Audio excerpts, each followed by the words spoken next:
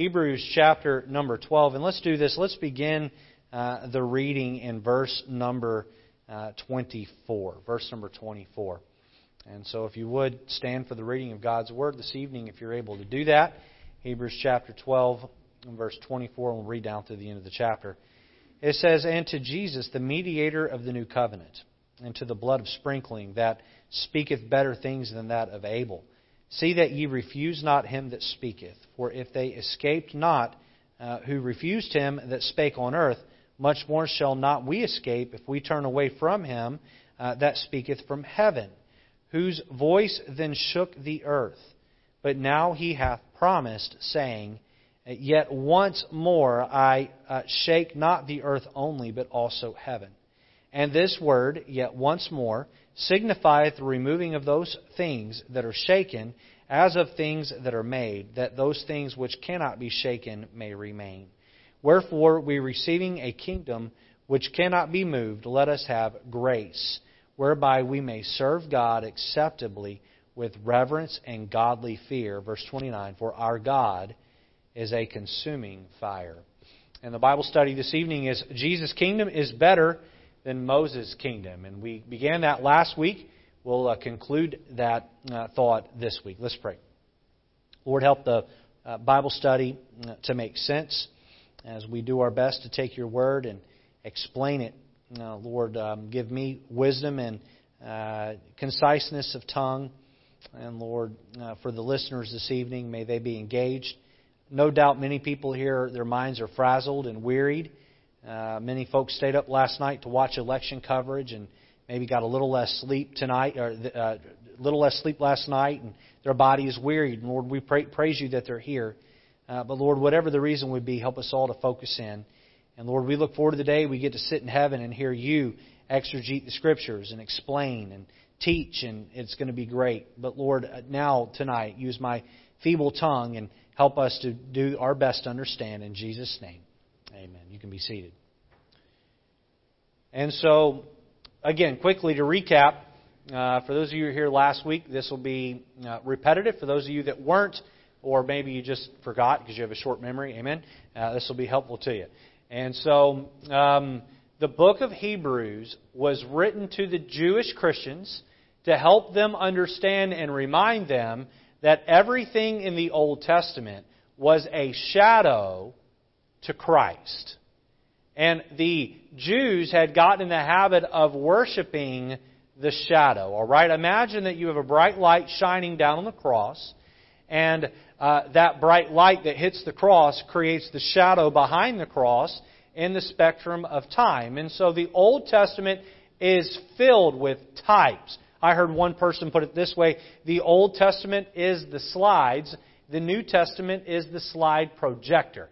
The Old Testament are the slides. The New Testament is the slide projector. You ever get the little toy when you were a kid? I don't think they have these anymore, but you stick the little circular disc down and you look through and you pull the lever on the side and you use the daylight, right? And have you ever had one of those discs without the contraption you put it in, and you hold it up to the sun and to the light and you try to see what that is? And the Old Testament, there are all sorts and types of Jesus Christ. But then you take the Old Testament and you lay it up against the New Testament and you see all of those sacrifices in Leviticus and the law in Exodus and Deuteronomy and all that the prophets prophesied and all that was laid out by the kings and the messianic psalms and even going back into the Garden of Eden with all of the types there. All of that was nothing more than slides that go in the slide projector of the New Testament and show us Christ. And maybe there isn't a better book in the New Testament to do that than the book of Hebrews. Because the book of Hebrews quotes over and over and over again the Old Testament in the New Testament within the context of the life of Christ. Of the life of Christ. So that is the backdrop of the book. Now, what is the backdrop of this chapter. All right, we've been told from chapter 1 up through the end of chapter number 10, Jesus is better than this, and Jesus is better than that, and this part of Judaism, Jesus is better than that, and that part of Judaism. And listen, Jesus is the completion of the priesthood. His blood was the final sacrifice to be shed. He's greater than Moses. He's greater than Abel, and He's greater than Abraham, and He's greater than Enoch. And then you get to chapter 11, and what do we see? We see that all of the people in chapter number 11 were not great because of who they were. They were great because of who they believed in. Who did they believe in? They believed in the Messiah. They believed in Jesus. And so even the heroes of the Old Testament that you make such a big deal out of, the only reason why they're great is because they believed in a coming Messiah. Their attention was on the Messiah. If their attention was on the Messiah, then Jew, your attention also needs to be on the Messiah.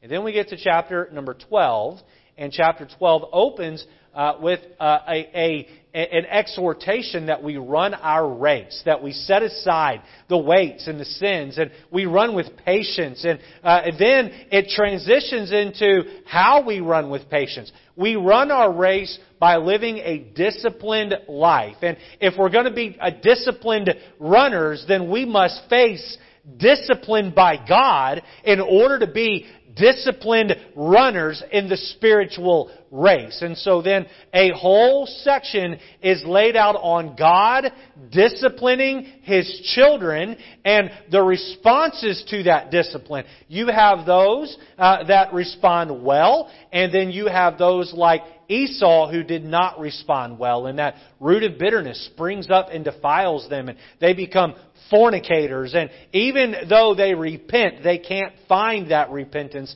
with tears because they've pushed things too far. Their rebellion has forfeited some things for them. And then, off the heels of that, we come to the passage we're studying tonight. All right? So the passage that we're studying tonight, we began last week, we're continuing this week, is this idea that, hey, the kingdom of Moses is represented by a mountain. And that mountain is called Hebron or Mount Sinai. Mount Sinai.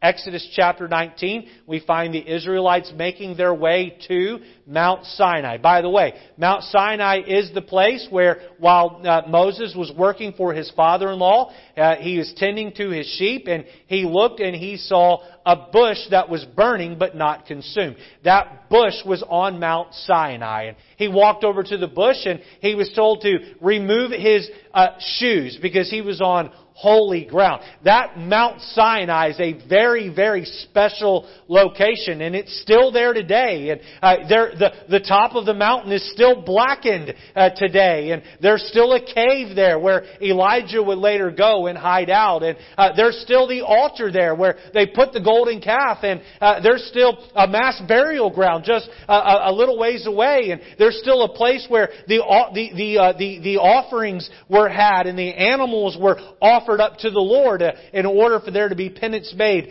for their sin. That location is still there, but that location, what it represents is the kingdom that God used Moses to begin. The earthly kingdom that God used Moses to begin with the Israelites. It was at that Mount Sinai, where the law was given. It was at that mount where the Israelites would get their civil law, their moral law, their dietary laws. All that would be laid out to Moses there on Mount Sinai. And so Mount Sinai represents the Old Testament and the Old Covenant. The Mount Sion represents the New Testament, the New Covenant, and that is located in heaven. So Sinai is located in earth, and that was the first thing we looked at. And Mount Sion, S-I-O-N, is represented or is found in heaven. Look down with me at verse number 22 of our text tonight. Hebrews chapter 12 and verse number 22. It says, "But ye are come unto Mount Sion, and unto the city of the living God, the heavenly Jerusalem, and to an innumerable company of angels, to the general assembly and church of the firstborn, which are written in heaven, and to God the judge of all, and to the spirits of just men made perfect. And so where is this located? This Mount Sion is not found on earth. This Mount Sion is located in heaven. Last week we looked at Revelation chapter 14, verse 1, 2, and 3, and we saw that Mount Sion is located in heaven. And so Jesus' kingdom is represented by Mount Sion. Moses' kingdom is represented by Mount Sinai. And then we looked at a comparison between Moses and Jesus. And then we moved on and we looked at a comparison of the blood of animals that was shed there by Mount Sinai versus the blood of Jesus, which is sprinkled on the mercy seat in heaven by Mount Sion. And we took the time to look at that without rehashing, just explaining and reviewing. The last thing we covered last week was law versus grace. And I want to take just a moment here and set the table for the rest of the Bible study here. Mount Sinai represented the law. You remember the story? Moses goes up into the mount there and he meets with God, and God gives him the Ten Commandments. In fact, God would etch them on stone. The first 10 Commandments, He would etch them in stone Himself, and He would give them to Moses, and then God would tell Moses, get back down to the camp because the people are behaving in a way that's wicked. And so he'd come down halfway down the mount, and who did he meet other than Joshua? And Joshua says, there is the sound of war in the camp. Now they're so high up, they don't know what's going on down there. And Moses looks back at Joshua and says, that's not the sound of war. That is the sound of music. Those people are worshiping a false god and making our God very angry. They get down to the base of the mountain, and Moses looks out, and what does he see? He sees the people, they're dancing in a lewd manner to music that would sound like a modern day heavy metal rock and roll around a golden calf.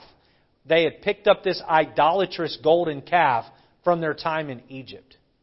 And Moses loses his temper and he breaks the 10 Commandments. And then he takes the golden calf and he grounds it into dust and he puts it in the river and he makes them drink their golden calf. And then what does he do? He then takes the tabernacle and he casts it outside of the people. And there he gets on his face before God and he begs God to forgive them. He even says to God, blot out my name. I will go to hell for them, but do not let your presence depart from these people. And God is so moved by Moses' prayer, the Bible says that God repented of the evil he thought to do unto Israel. He changed his mind. Moses' prayer changed the mind of God. And then Moses would go back up into the mount. But this time he'd have to etch out the commandments with his own 2 hands. God wasn't going to do it for him this time.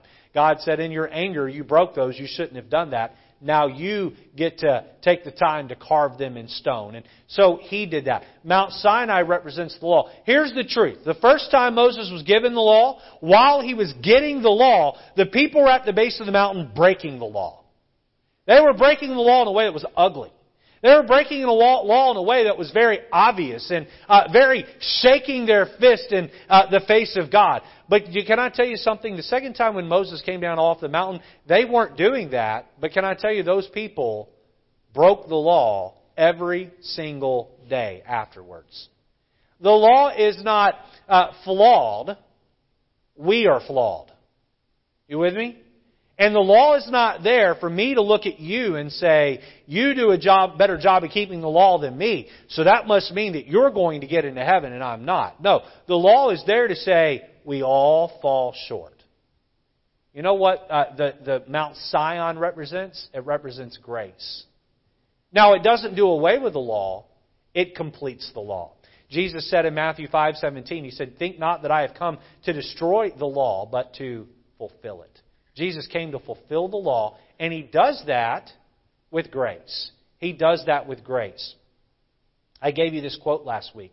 Grace requests a much higher standard than the law requires. What do I mean by that? Because we're not being threatened at every turn, God expects a higher standard. With the law, watch this now, with the law, the standard wasn't as high, but the threat was more imminent. A woman is caught in adultery. We looked at this on Sunday morning in John chapter 8. A woman is caught in adultery. She's to be stoned on the outskirts of town. In the New Testament, under grace, a woman caught in adultery, is she to be stoned? No. No. What do we call that? We call that grace. We call that wiggle room. Now, that doesn't mean God condones it, but that does mean God gives us room to grow. Aren't you glad that we're not held to the standard, or rather to the consequences of the Old Testament law? Aren't you glad? Because I'll tell you right now, I would have been dead like 30 times over again. Right? If I would have been held to that. Instead, grace comes along and does not threaten to kill us. No, grace gives us room, but the standard of righteousness, the standard, the expectation gets raised. It gets raised. So in the Old Testament, we paid a tithe. In the New Testament, God says, give according to how much God's grace has touched your heart. And as we grow in grace, we grow in our giving. In the Old Testament, they were commanded to bring a sacrifice. And that sacrifice was in the form of an animal. In the New Testament, we don't bring an animal sacrifice. No, our flesh is the sacrifice. You see how grace requests a higher standard than the law requires? In the Old Testament, they went to the tabernacle or temple to visit with God. That was the law. In the New Testament, we are the temple.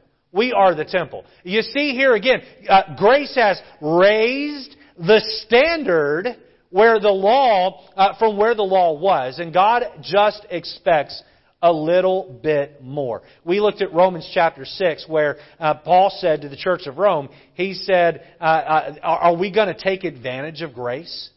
Are we going to sin in the face of grace?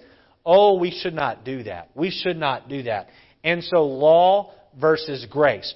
With that as the background, let's jump into the last two thoughts this evening on the back of your bulletin there. And let's finish looking at Hebrews here, and Hebrews chapter 12. And let's let the Bible do the teaching for us tonight. Notice next, earth shaken versus heaven and earth shaken.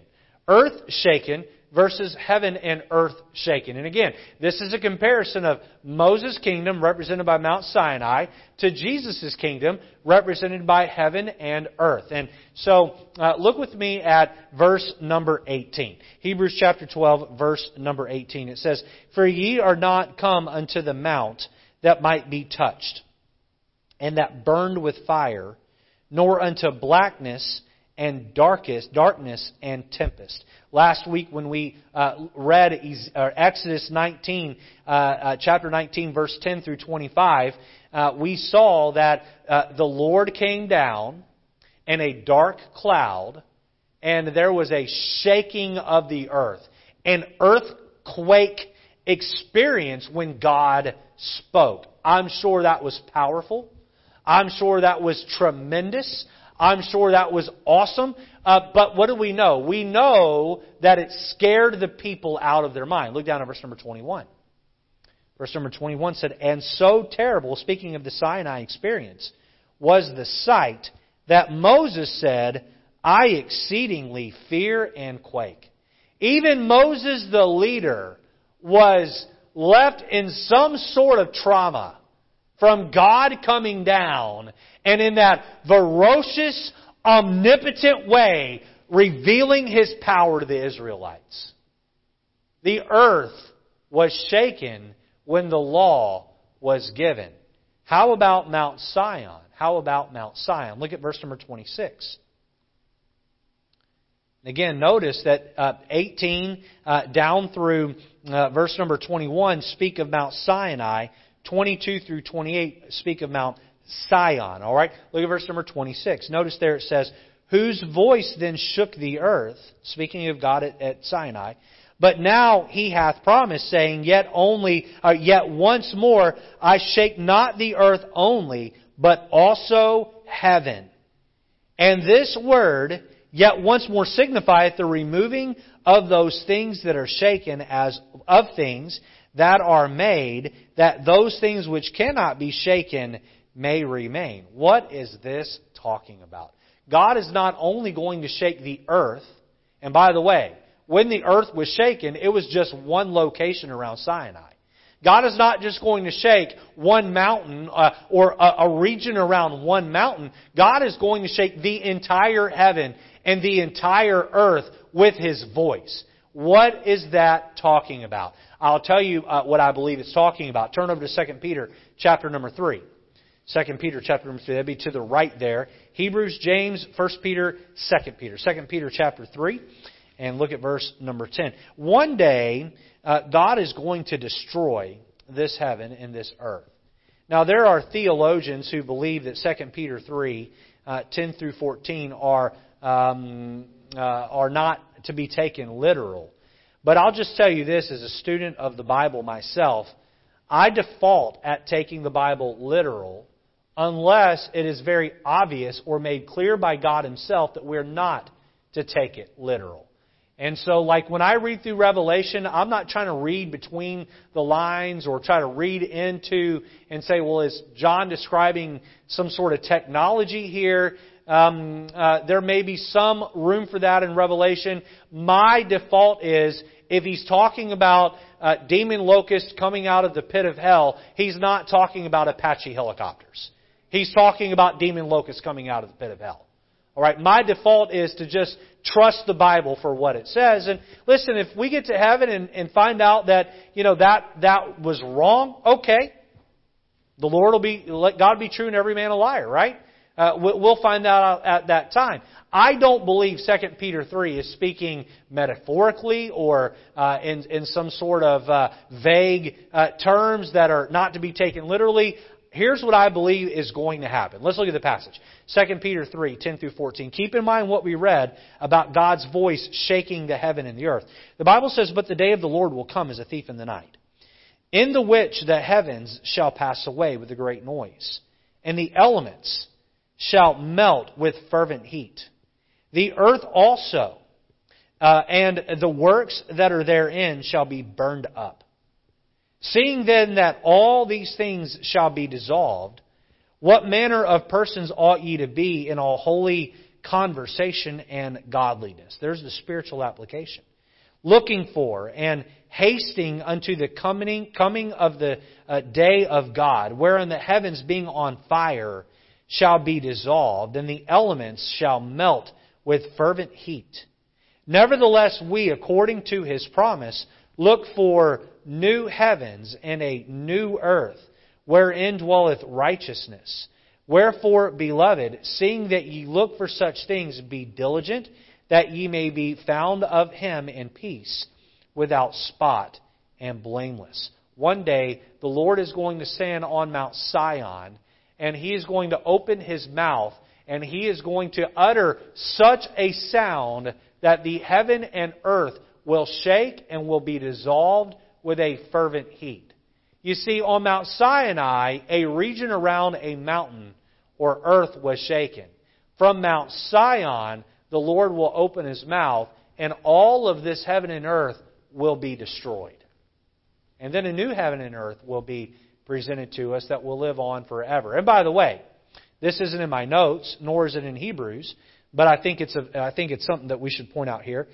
We don't have a lot of description of the new heaven and the new earth. We're given the description of the New Jerusalem, and that's it.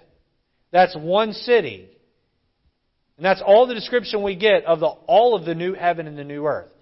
Folks, it's going to be an amazing experience.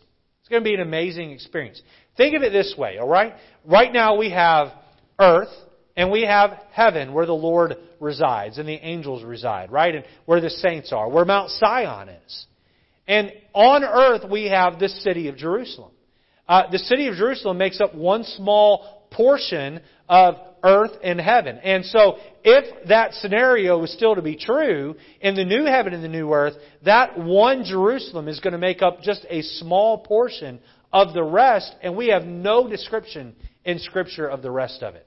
Boy, God's going to destroy this heaven and this earth, and He's going to usher in a new heaven and a new earth. Well, Pastor, what will survive when God opens His mouth? What will survive?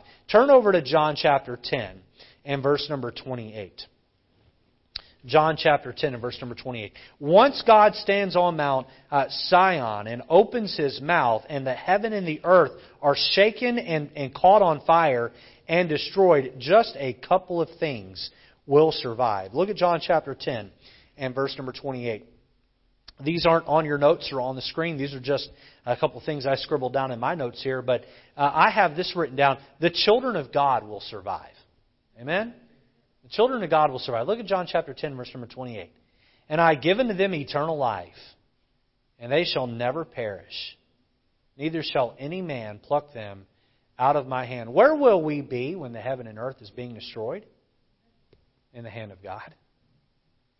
We're not going to be destroyed. Amen? Aren't you thankful for that? Now, if you're watching online, I believe everyone in the room is saved, or at least has professed to me that they're saved. But if you're watching online tonight and you're not saved, can I just say to you that the end of this world is coming one day. That's not a fairy tale. That's not fiction. That is fact. All right? By faith, I believe that the Bible is true. It's proven itself to be true over and over and over again. And one day there's going to be a rapture. And at the end of that rapture there's going to be a millennial or 1,000-year reign of Christ. And then at the end of that reign there's going to be a judgment of those who rejected God in their lifetime and never put their faith and trust in Jesus to save them. And then this heaven and earth are going to be destroyed. And a new heaven and earth are going to be brought in. And only those who in their lifetime, between their birth date and their death date, that put their faith and trust in Jesus will get to make it to the new heaven and new earth. And so if you haven't done that, remember what the Bible tells us. Behold, now is the accepted time. Behold, now is the day of salvation. Don't wait. Don't wait. James chapter 4 tells us, what is your life? It is even but a vapor that appeareth for a little time and then vanisheth away. I stand at a stove and I watch steam come up off of a pot. And as fast as it appears, it disappears. And in the grand scheme of eternity, not 100 years, not 1,000 years, not 10,000 years, not 100,000 years, not 1,000,000 years, not 100 million years, not 100 billion years, but for all of eternity, those who have professed Christ during that little vapor of their life, are those who believed in Jesus as their ticket to heaven, those who were converted into or became the sons of God through that act of belief, only those get to make it into God's heaven. Boy, don't shun what God's created. One day His voice from Sion will rattle and shake and burn this heaven and earth. And only the children of God, as far as beings, and the angels in heaven who have survived or who survived the rebellion, only those will make it into heaven. Now, I was very careful to word it, the children of God. And here's why. My understanding of doctrine and study is, how do you define a child of God? All right, this is a neat little tidbit, a neat little nugget, okay? And there are people that disagree with me on this. There are Baptists that disagree with me on this, and that's okay. But this has been my observation and study of it. Only someone or something that was directly made by God is a child of God. Okay? I'll give you an example. All right? Adam and Eve were made by the hands of God. Adam is called the Son of God. All right? How about the angels? The angels were made by the hands of God, and so they are called the sons of God. You may remember when Job, in the book of Job, where the Bible talks about the sons of God being called for a meeting, and Lucifer showed up. Why? Because he was directly made by God. How about John chapter 1 verse 12, where it says that we become a son of God when we believe on His name. Why? Because God reaches down and He makes us a new creature. You see that? So to be a son of God, God has been directly involved in shaping you and making you. The children of God survive. Now, not Satan and the third that were thrown out of heaven. They won't, because they are punished in the rebellion. But the rest of the children of God that are angels survive, and the redeemed in Christ survive. Notice the other thing that survives the destruction of the heaven and the earth is the Word of God. The Word of God. Turn over to Matthew chapter 24 and verse number 35. Matthew chapter 24 and verse number 35. Everybody still with me tonight? All right, good. Matthew 24, look at verse number 35. The Bible says, "Heaven and earth shall pass away, but my words shall not pass away." Heaven and earth shall pass away. And by the way, those who try to excuse away 2 Peter 3, 10 through 14 and say, oh, it's not an actual fire, it's metaphorically purifying the earth. Well, you've got to figure out then Matthew 24, 35 that says, "Heaven and earth will pass away, but my word shall not pass away." God's word will stand forever. You know, I like to make a point of application in the rightly dividing the word of truth. You know, tomorrow morning when you get up and read your Bible and pray, you spend time in this book right here. You know, you're spending time in something that is eternal. Facebook is not eternal. Twitter is not eternal. The United States of America and its election is not eternal. This is eternal. And I know I've been guilty of this in my life, but we get so distracted and caught up on things that are not eternal, and then that which is eternal sits on our nightstand or on our dresser or on the coffee table or kitchen table or gets left on the back seat of our car, and we never spend time in this, and we're wasting time on something that isn't eternal, and we're letting that pass which is eternal. Heaven and earth shall pass away, but my word shall not pass away. One day, God will stand on Mount Sion, and with His voice, He will cause the heaven and earth to burn with a fervent heat. Why? Because Jesus' kingdom is greater than Moses' kingdom. All right? One more thought here tonight, and that is, earthly kingdom. Sinai represents an earthly kingdom, and Sion represents a heavenly kingdom. And this brings us full circle back to the title, where we talk about Jesus' kingdom versus Moses' kingdom. All right? Look at verse number 28 and 29 of Hebrews chapter 12. Let's finish up chapter 12 here. It says there, "Wherefore, we receiving a kingdom which cannot be moved, let us have grace, whereby we may serve God acceptably with reverence and godly fear. For our God is a consuming fire." All right, we're going to turn over to Revelation chapter 21 in just a moment. And by the way, those of you watching at home, this is a last-minute edition. So these verses we'll read in Revelation 21 will not be on the screen. If you have a Bible nearby and you're watching at home, you have a couple of minutes to get that and be ready in Revelation 21. And you'll need to read from an actual Bible there. But while you're getting turned there and getting settled in Revelation 21, let me make a couple of introductory thoughts here. Earthly kingdom versus heavenly kingdom. There is a temptation in Christianity today to try to turn God into a coddling, over-caring, benevolent mother who looks the other way at wrongdoing. And the wrath of God that we find in the Old Testament, people in the New Testament want to dismiss it away. They don't want to talk about the punishing hand of God. It's almost as though God it just pats someone on the head and says, well, you just be a good little boy and love me, and you show up to church on Sunday, and that's good enough. This is where we get a casual Christianity that is permeating America. Casual Christianity that permeates America. I preached Sunday night a very scathing sermon in some aspects about the holiness that God has called Christians to. And we talk about grace and how that the consequences are not immediate. But please understand that God does chasten us. And His chastening is different in the New Testament than the Old Testament, but His chastening is real. Look back at verse number 29. And this is a phrase pulled out of the Old Testament law, out of the Torah. For our God is a consuming fire. What is the author of Hebrews trying to say here? Hey, the nature of God does not change from the Old Testament to the New Testament. He was a consuming fire in the Old Testament. He is a consuming fire in the New Testament. Now, the methodology has changed, but who He is has not changed. And I just want to say this evening, don't cross God. Don't cross Him. Don't cross Him.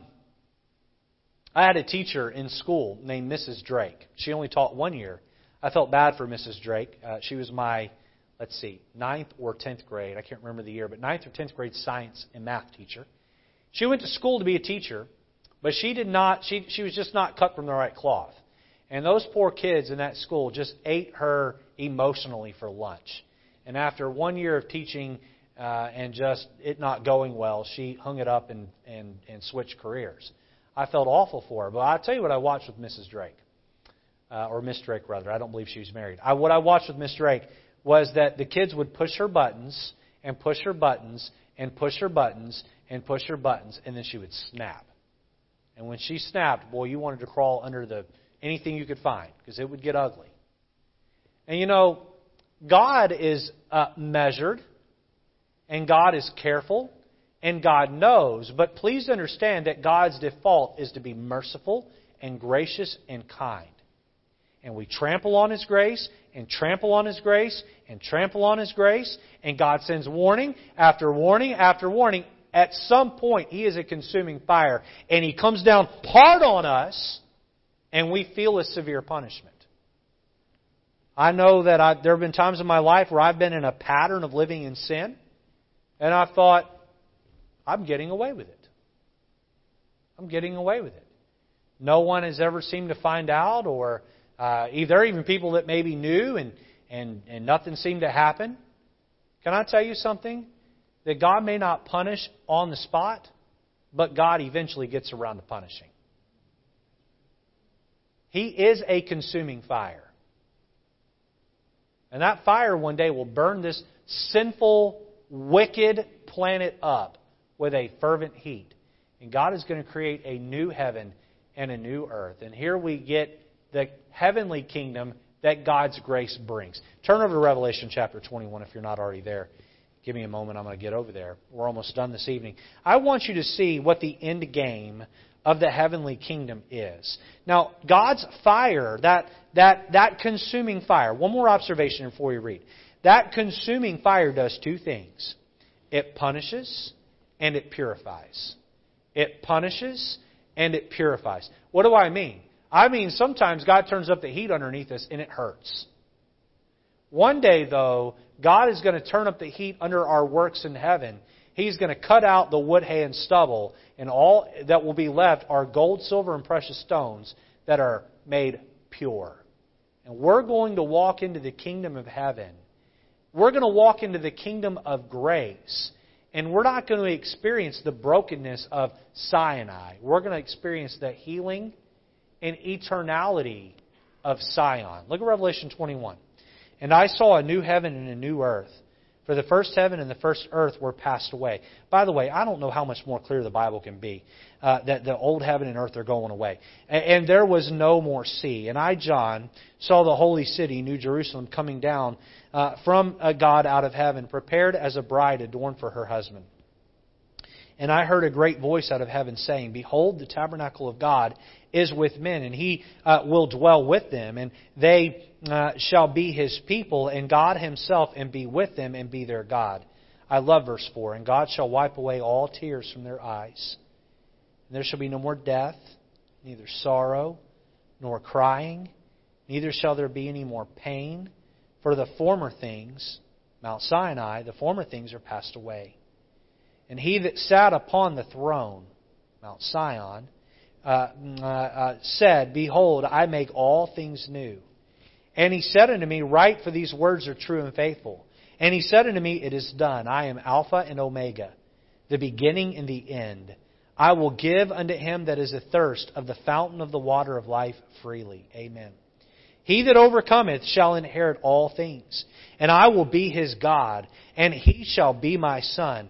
But the fearful and unbelieving and abominable and murderers and whoremongers and sorcerers and idolaters and all liars shall have their part in the lake which burneth with fire and brimstone, which is the second death. That's a reflection back to Revelation 20:14 and 15. And there came unto me one of the 7 angels, which had the 7 vials full of the 7 last plagues, and talked with me, saying, Come hither, I will show thee the bride, the Lamb's wife. And he carried me away in the Spirit to a great and high mountain, and showed me that great city, the holy Jerusalem, descending out of heaven from God, having the glory of God. And her light was like unto a stone most precious. That her light, by the way, speaking of the church, or rather the bride, even like a jasper stone, clear as crystal, and had a wall great and high, and had 12 gates, and at the gate 12 angels, and names written thereon, which are the names of the 12 tribes of the children of Israel. On the east 3 gates, on the north 3 gates, on the south 3 gates. Are you picturing this? On the west 3 gates. And the wall of the city had 12 foundations, and in them the names of the 12 apostles of the Lamb. So the 12 walls represent the Old Testament, and the 12 foundations represent the New Testament. It's all being brought together. That law and that grace are being found completed together there in this new Jerusalem. Verse number 14, in the wall of the city had 12 foundations, and in them the name of the 12 apostles of the Lamb. And he that talked with me had a golden reed to measure the city, and the gates thereof, and the wall thereof. And the city lieth foursquare, and the length is as large as the breadth. And he measured the city with the reed 12,000 furlongs. The length and the breadth and the height of it are equal. So this New Jerusalem is cubed. And he measured the wall thereof in 144 cubits, according to the measure of a man. All of this carrying significance. This is of the angel. And the building of the wall of it was as of jasper. And the city was pure gold, like unto clear glass. And the foundation of the wall of the city was garnished with all manner of precious stones. The first foundation was jasper, the second sapphire, the third, and on down. Skip down to verse number 21. And the 12 gates were 12 pearls. Every several gate was of one pearl. And the street of the city was pure gold, as it were transparent glass. And I saw no temple therein. For the Lord God Almighty and the Lamb are the temple of it. And the city had no need of the sun, neither of the moon to shine in it. For the glory of God did lighten it, and the Lamb is the light thereof. And the nations of them which are saved shall walk in the light of it. And the kings of the earth do bring their glory and honor into it. And the gates of it shall not be shut at all by day, for there shall be no night there. And they shall bring the glory and honor of the nations into it. And there shall in no wise enter in anything that defileth, neither whatsoever worketh abomination or maketh a lie, but they which are written in the Lamb's book of life. Boy, if you're ever having a bad day, just go read Revelation chapter 21 and realize that is your future. As rough as it is today, as rough as it may be in your life, there may be a dark cloud of disappointment and failure and frustration and fear and fragility that's hanging over your head. And you may be walking around with your shoulders stooped and feeling like things aren't going well. Please understand that this is waiting in your future if your name is in that book. Isn't that great? Isn't that great? Mount Sinai brought us the law, and that law did nothing but point at us and show us how short we come. Mount Sion brings us grace and brings us this new heaven and earth and this heavenly kingdom. Christian, don't be disheartened. Don't be disheartened by what's going on in the world. Don't be disheartened what's going on in your world. Put your eyes on Jesus and know that one day all of this will just be a distant memory. Amen? Amen. Let's stand together. We'll be dismissed with a word of prayer. I hope Hebrews 12 was an encouragement to you as we have paralleled Mount Sinai, Moses' kingdom, with Mount Sion, our Lord and Savior Jesus' kingdom. And next week we'll begin, rather in 2 weeks, we'll begin chapter number 13, the final chapter in Hebrews, and looking forward to that with you. Let's be dismissed with a word of prayer this evening and ask God's hand of blessing on us and pray He brings us back safely next Sunday. Brother Reggie Nito, if you would, close us in prayer.